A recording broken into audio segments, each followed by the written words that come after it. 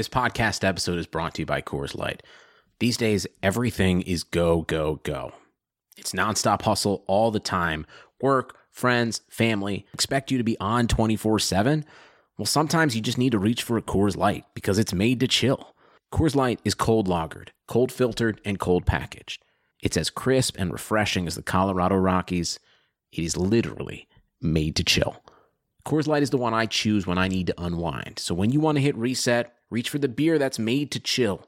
Get Coors Light in the new look delivered straight to your door with Drizzly or Instacart. Celebrate responsibly. Coors Brewing Company, Golden, Colorado.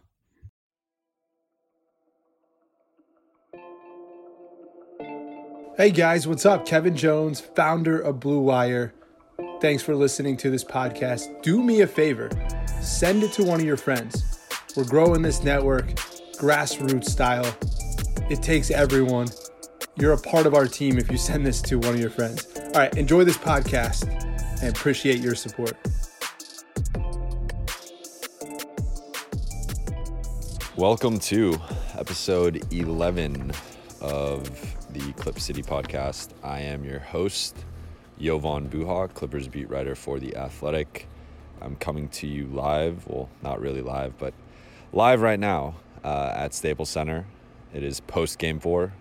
The Clippers lost to the Warriors 113-105. This was a tough one. This was the one that probably got away. The Clippers really didn't have a shot in Game 1 or Game 3. Game 2 obviously looked like they didn't have a shot, and then they had the greatest comeback of all time. I like to say that because I was at that game and it was pretty cool. Today, Easter Sunday, was the most competitive of the 4 games. From start to finish, the Clippers were down 8 at halftime. It was the first time they were trailing by single digits at the half. They were down by 3 heading into the 4th, which was the closest they had the game or a game in the series heading into the 4th, even closer than Game 2. And it just felt like there were a lot of chances for them to capitalize. But at the same time, it also felt like, there were those moments where it did seem like they were kind of, they had to play above their head just to compete with the Warriors. And that's I think, when we talk, and I know some Clipper fans don't like when I talk about the Warriors or kind of give them credit or praise or whatever, but that is just an incredible team. And I think the fact that the Clippers have won a game and were even able to almost win this game like that, I don't want to just chalk it up as a moral victory, but when you look at the caliber of teams the Warriors have beat through this playoff run over the last now going on 5 years, but 3 years with the KD era Warriors, they have just smoked some really, really good teams better than the Clippers. And the fact that the Clippers, again, won a game, were in this game till the end, really till the last, minute 53 when KD hit that dagger three-pointer to stretch the game to 11 and kind of put it in the coffin. The fact, and we look, the series isn't over yet. Clippers are going back to Oracle for Game 5 on Wednesday. Knowing the Clippers and the way they've played all season, it would be very Clipper-ish to win Game 5 and extend this series back to Game 6. But even if the series ends, on Wednesday in Game 5, which it's looking more and more likely like that's going to happen, especially after tonight's loss, just how deflating it was and how well they played and still lost. The Warriors make you play your best version of yourself. They require that if you want to beat them. And you saw that with the Clippers in that stretch in Game 2. That was the absolute, I asked Doc Rivers if that was the best stretch of offense they'd had all season. He was like, that might have been the best stretch of offense we've had in our lives, each of us collectively. And that was probably, a bit of an exaggeration, but it really rings true. That stretch in Game 2 was just historically, they whooped the Warriors for 20 minutes, which, is very hard to do. So I thought tonight, they were more competitive from the jump. Doc inserted JaMychal Green in for Ivica Zubac, something I talked about before, something I thought was going to happen, and it worked. I thought that the Clippers' spacing and flow offensively, from the onset was much better. Defensively, JaMychal defended KD, I thought, as well as anyone has throughout this series. Like that might have been the best stretch of defense on KD, and it kind of worked. Like Gallo had a battle with Bogut, but Pat was battling Draymond. They kept Shea on Clay and Landry on Steph. And look, Landry on Steph, that might have been the adjustment of the series. Like, Steph has not been Steph since Landry's defended him. And part of that's been foul trouble. So it's not all on Landry, but Landry has defended him really, really well as you could reasonably expect to defend Steph. And considering he's a rookie and not known for his defense, like, it's just been a incredibly impressive job by Landry. And he deserves credit for that. But tonight's, the story from the Clippers side was Shea. Shea, to me, had his, national coming out party, his national arrival. The Clippers were only on national TV a few times this season. Even during their stretch of national relevance, when they had that 16-7 start, and later in the season, when they came back against Boston and when they clinched a playoff spot, and like they had a few pockets of national relevance, but that always focused on, like Toby and Bobby, or Lou, or Pat, or Gallo, or Trez. Like, Shea was kind of, 6th or 7th in that pecking order and didn't really get the credit or recognition. I think he's gotten it a little more recently when people have talked about the all-rookie teams, and it seems like he's going to probably make the all-rookie first team. If not for sure, he's a lock for the all-rookie second team. I think Landry is too. But Shea, he really is the future of this franchise. And, it's something that it's kind of staring everyone right in the face. Like this guy, despite being the number 11th pick, which tends to not even produce all-stars necessarily, it's kind of hit or miss. This guy is, has started since the 10th game of the season. His statistics, while not on par with guys like Trae Young or Luka Doncic, I think just his two-way ability, his court vision, his size, his pace, his feel for the game, his basketball IQ, like, he just has so many, positive attributes, and just it's really, it's been something to watch him grow into himself. And I thought today's game was really the encapsulation of everything Shea can be and everything he's gonna be. Like his ability to really, for the first time in the series, be aggressive and assertive. Like, the Warriors have completely ignored Shea, and I said that in my preview. I thought they, whether it was Draymond or whoever they put on him, was just going to completely ignore him. Hey, Shea, like, we're going to believe you were the shooter you were in January and February when you shot under 20% for 2 straight months on threes, and we're going to let you take those shots. So the Warriors have treated him like that. They've treated him like a 20% shooter. Draymond has been camped in the paint. He's been the primary help defender on pick and rolls and dribble drives, and, just kind of mucking things up inside, an extra rebounder. And he's completely left Shea. And I think it actually kind of messed with Shea. Like, it was, it's not like he's had the most gravity all season, and where guys have just been, stuck on his jersey on the weak side and stuff. But the Warriors have been disrespecting him, and they've been, just completely ignoring him. And I think you saw he started to second-guess shots. He would hesitate shooting, or he would rush some shots, or he would, pass up shots when he was wide open, or, look to pass and then try to shoot. And it was just a lot of, just second-guessing, not playing natural basketball for him. And Doc, mentioned at practice on Friday, he was like, we got to get Gallo going, which is its own story. But number 2 is got to be Shea. And, the Warriors' game plan has really been to lock into Landry and Gallo, take those 2 out, take them off of screens, take them off of spot ups, just, live in their jerseys, not give them any breathing room, not let them go off. And you've seen, as they've taken those 2 out, it really put a lot of pressure on the rest of the Clipper starters, which, Ivica Zubac was not playing well. He got benched tonight. He didn't even play. Pat Beverly, he had a decent shooting night tonight, 4 9, 12 points, but he, he's kind of been he's been very inconsistent throughout this series. and just in general is not really much of a offensive factor besides his penetration and playmaking. And then Shea, Shea was really the guy who, if Landry and Gallo don't have it going, it's got to be on Shea to step up. But he hadn't. Game 1, he was 6 of 16 shooting for 18 points, but it was pretty inefficient. Then Game 2 and Game 3 was pretty quiet. And Game 2 he did have that one. He had the game-winning assist to Landry for 3, but. And, again, that speaks to Doc's confidence in him, that he was out there, and his basketball IQ, that he didn't shoot that shot or didn't try to drive and then kick it. Like, he just made the quick play and found Landry, and Landry knocked it down. But Shea had not really played that well offensively up until this point in the series. But tonight he had 25 points on 9 of 15 shooting. That matched his best shooting performance on 13 or more shots this season. Really, overall, was his best offensive performance of the year.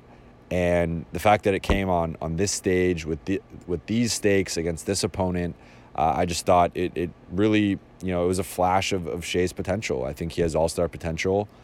I think, it's hard to say all NBA because it's just such a, that's a top 6 guard in the league, which I think he could probably get there, but realistically it is hard to reach that level. And if you look at all NBA year to year, there's kind of a range of it's usually the same 6 guys or, the same 8 guys for 6 spots.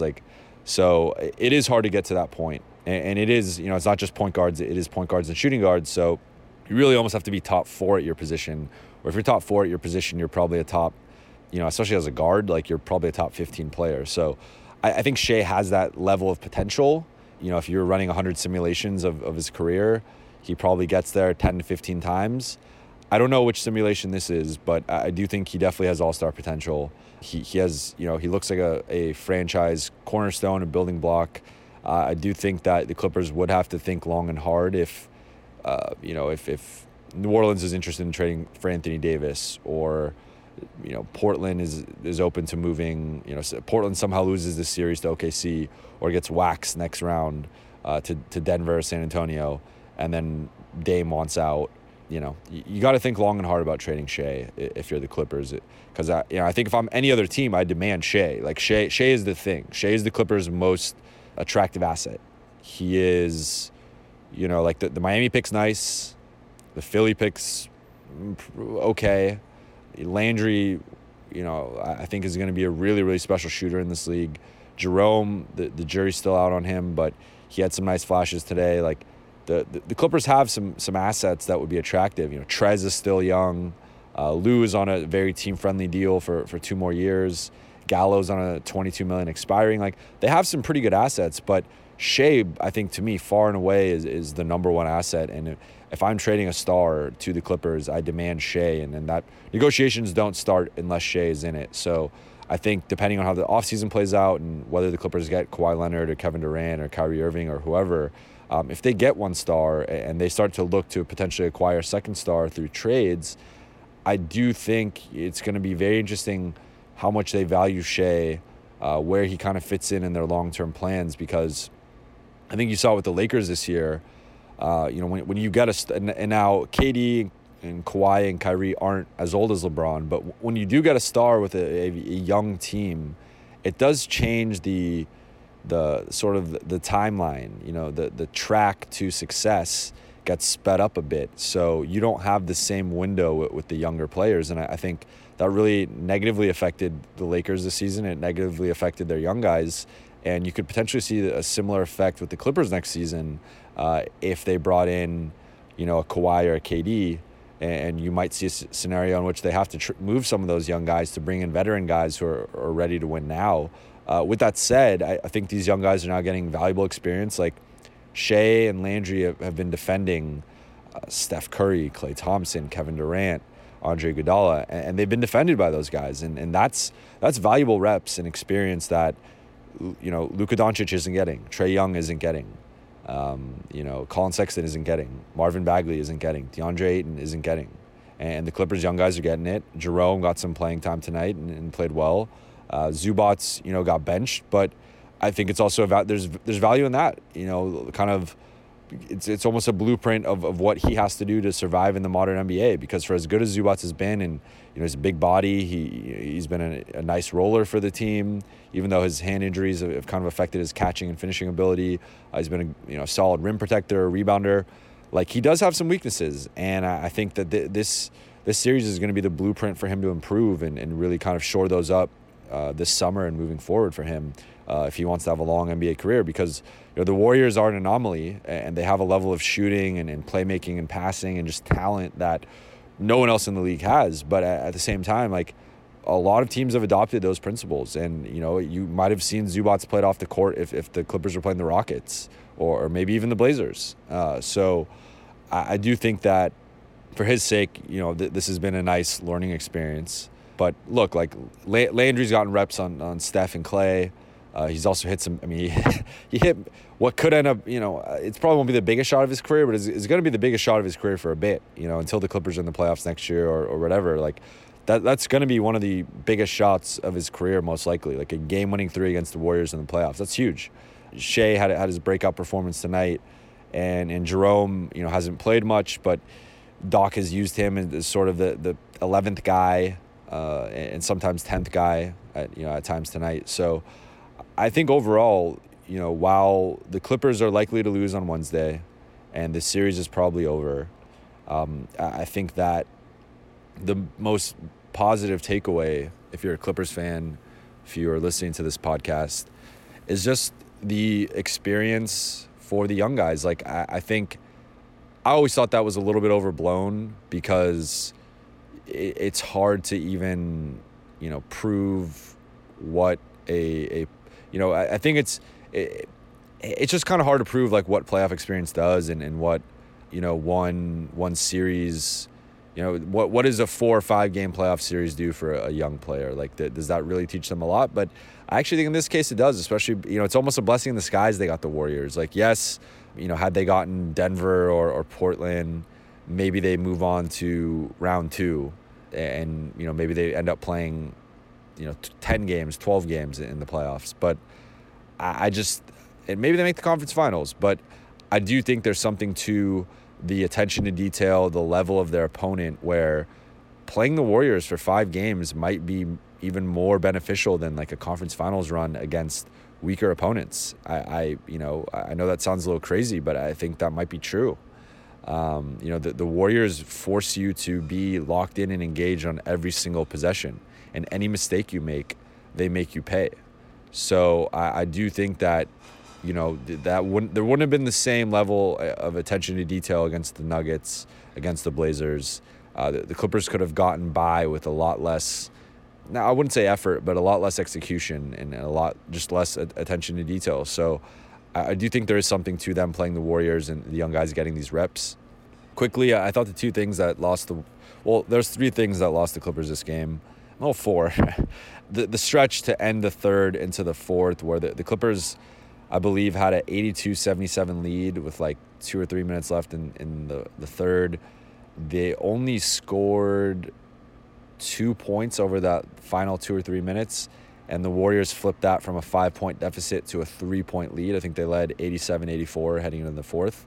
And then that, the beginning of the fourth, Doc went with the bench, and they were going up against the Warriors bench with it was Clay plus the Warriors bench, and the Warriors actually extended the lead, I think, to about 6 in the first 3 minutes of that fourth, and that was really costly for the Clippers, because here is Lou Trez, the one weapon that's excelled against the Warriors all series, and the bench lineup has been good for the most part all season, and they got outplayed by the Warriors bench and by Clay, and I guess Bogut was out there too, so it wasn't full Warriors bench, but for all intents and purposes, he's a bench level player despite how good he's been this series. So that stretch was really critical, and it really, the Clippers losing that stretch just put them so. I just felt like it put up a wall where, once the Warriors starters came in, once Steph came in, once KD came in, like you had to just playing them, you have to somehow outscore them. But not only did they have to outscore them, they had to make up that like 6-point deficit, and that was difficult. Free throws tonight, the Clippers were 24 of 32, 75%. That's lower than their season average. I believe it's around 79, 80%. That was really costly because the Warriors went 17 of 19. They only missed 2, shot 90%. The Clippers, you had Lou with a very uncharacteristic 7 of 10 from the free throw line. Garrett Temple 0 of 2. Pat 1 of 2. Gallo 5 of 6. Like, those add up. Those 8 free throws, if you just make 4 or 5 of them, it's potentially a much different game to close this game. And it doesn't mean they win, but it might have gone out to the final possession or two. Rebounding, the Clippers were out rebounded 49 of 33, so by 16. And part of that, it was just, they were missing shots. They only shot 42.5%. So, and the Warriors shot 47%. So inherently, if you're shooting 5% worse, there's going to be more rebounds for your opponent. But I thought it was the offensive glass where the Warriors all series have really killed the Clippers on the offensive glass, and they had 11 offensive rebounds to the Clippers 4 offensive rebounds. So that 7-point swing, and let's see, the Warriors had 19 second chance points to the Clippers 8. Warriors had 42 points in the paint to the Clippers 36. Clippers actually outscored them on fast break points, though, 21-13. So I thought that the performances of Lou and Gallo, Gallo 5 of 20. I thought he was like 5 of 16, 17. Wow, 5 of 20. That is just, Gallo's had a rough series. He's had, the Warriors have taken him out with their perimeter size and length. KD, I think, has not gotten enough credit for the job he's done on Gallo, but Draymond's defended him, and Iguodala and Clay, and they've all just done a really nice job on Gallo. And Lou was 2 of 10. So between those two, they were 7 of 30, which is just, the Clippers cannot win when their 2 best offensive players go 7 of 30. Just, it's, for as good of a performance as Shea had, Gallo still finished with 16, Lou finished with 12. They both got to the free throw line a bit, but that's just not going to get it done. And that's the Warriors defense. And Doc talked about it post game. Like, everyone always focuses on the Warriors offense and their shooting and the passing and the flashy stuff, but defensively they're so long, they're so big. Especially when they go to these small lineups, they just got a bunch of dudes like 6'7" to 6'10", 6'11" in KD's case, that can just switch and guard multiple positions. Like, KD has been defending Landry in this series a bit, as he did in the regular season. Like, the Warriors are so tough, and I think it's tough to lose a game like this that the Clippers really had a chance to steal, and they were really in it again until the last couple minutes. But at the same time, the Warriors are the Warriors, and there's a reason why most people predicted this to be a sweep or 5 games at the most. Like, it's because the playoff Warriors are a different animal. They might be the best team of all time. So I think there's no shame in losing to them. It is frustrating, especially when Gallo, you probably feel like if Gallo and Lou have better games, maybe the Clippers win this one, or again, it comes down to the final possession or two, maybe because of overtime, whatever. But that's just the reality of the situation. Like, Iguodala has defended Lou really well, disrupted him the last couple games, and Gallo's been pretty bad all series. So, that's just the reality of the situation. The Warriors defense has really bothered those two guys the last couple games especially, but really not as much all series, especially in game 2, but Gallo, has really been bothered. So those were the 4 things I thought really decided this game and really flipped it in the Warriors' favor. Clay had 32 points on 12 of 20 shooting, 6 threes. That was huge. KD, 33 points, 12 of 21 shooting. Like, he's just a machine. Steph only had 12 points, 3 of 14 shooting, but 10 rebounds, 7 assists. Like, the Warriors are just so freaking good. I don't want to keep belaboring that, but I think in doing that too, it's giving the Clippers credit because they fought with them to the end. And I do think we're at the end. I think Game 5 will be it, but we shall see. I will be back post Game 5, either with another great comeback story and another great rally from the Clippers, or a eulogy. We shall see. Life can be stressful, but getting life insurance shouldn't be. That's why there's Ethos. Ethos is a modern kind of life insurance that's super fast, incredibly affordable, and very uncomplicated. At getethos.com, there are no medical exams for policies covering under $1 million, no hours of paperwork, or meetings with pushy representatives. It only takes 10 minutes to apply, and you could rest assured knowing you've taken steps to protect your family. In most cases with Ethos, you can have that peace of mind for less than a cup of coffee a day with no hidden fees. Having life insurance can free you from stress. Getting life insurance shouldn't cause it. Discover how uncomplicated life insurance could be at Ethos. Get your free instant quote and submit your complete application in minutes. Just go to getethos.com. That's ETHOS. Getethos.com. Getethos.com.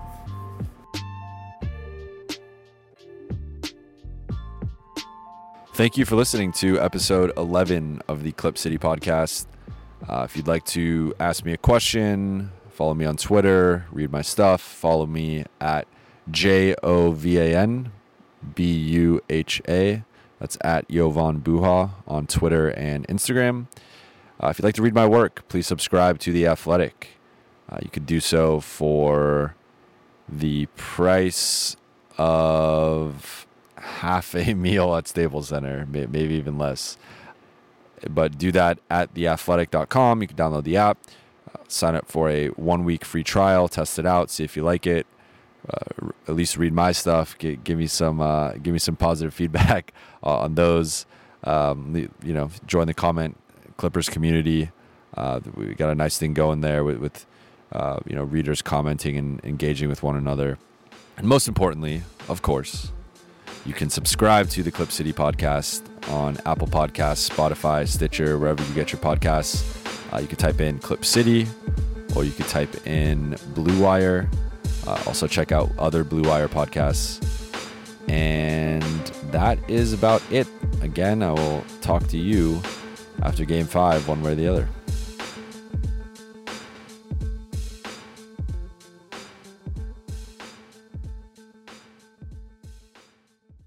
Sugar Ray Leonard, Roberto Duran, Marvelous Marvin Hagler, and Thomas Hearns. Legends, whose four-way rivalry defined one of the greatest eras in boxing history. Relive their decade of dominance in a new Showtime sports documentary, The Kings, a 4-part series now streaming on Showtime.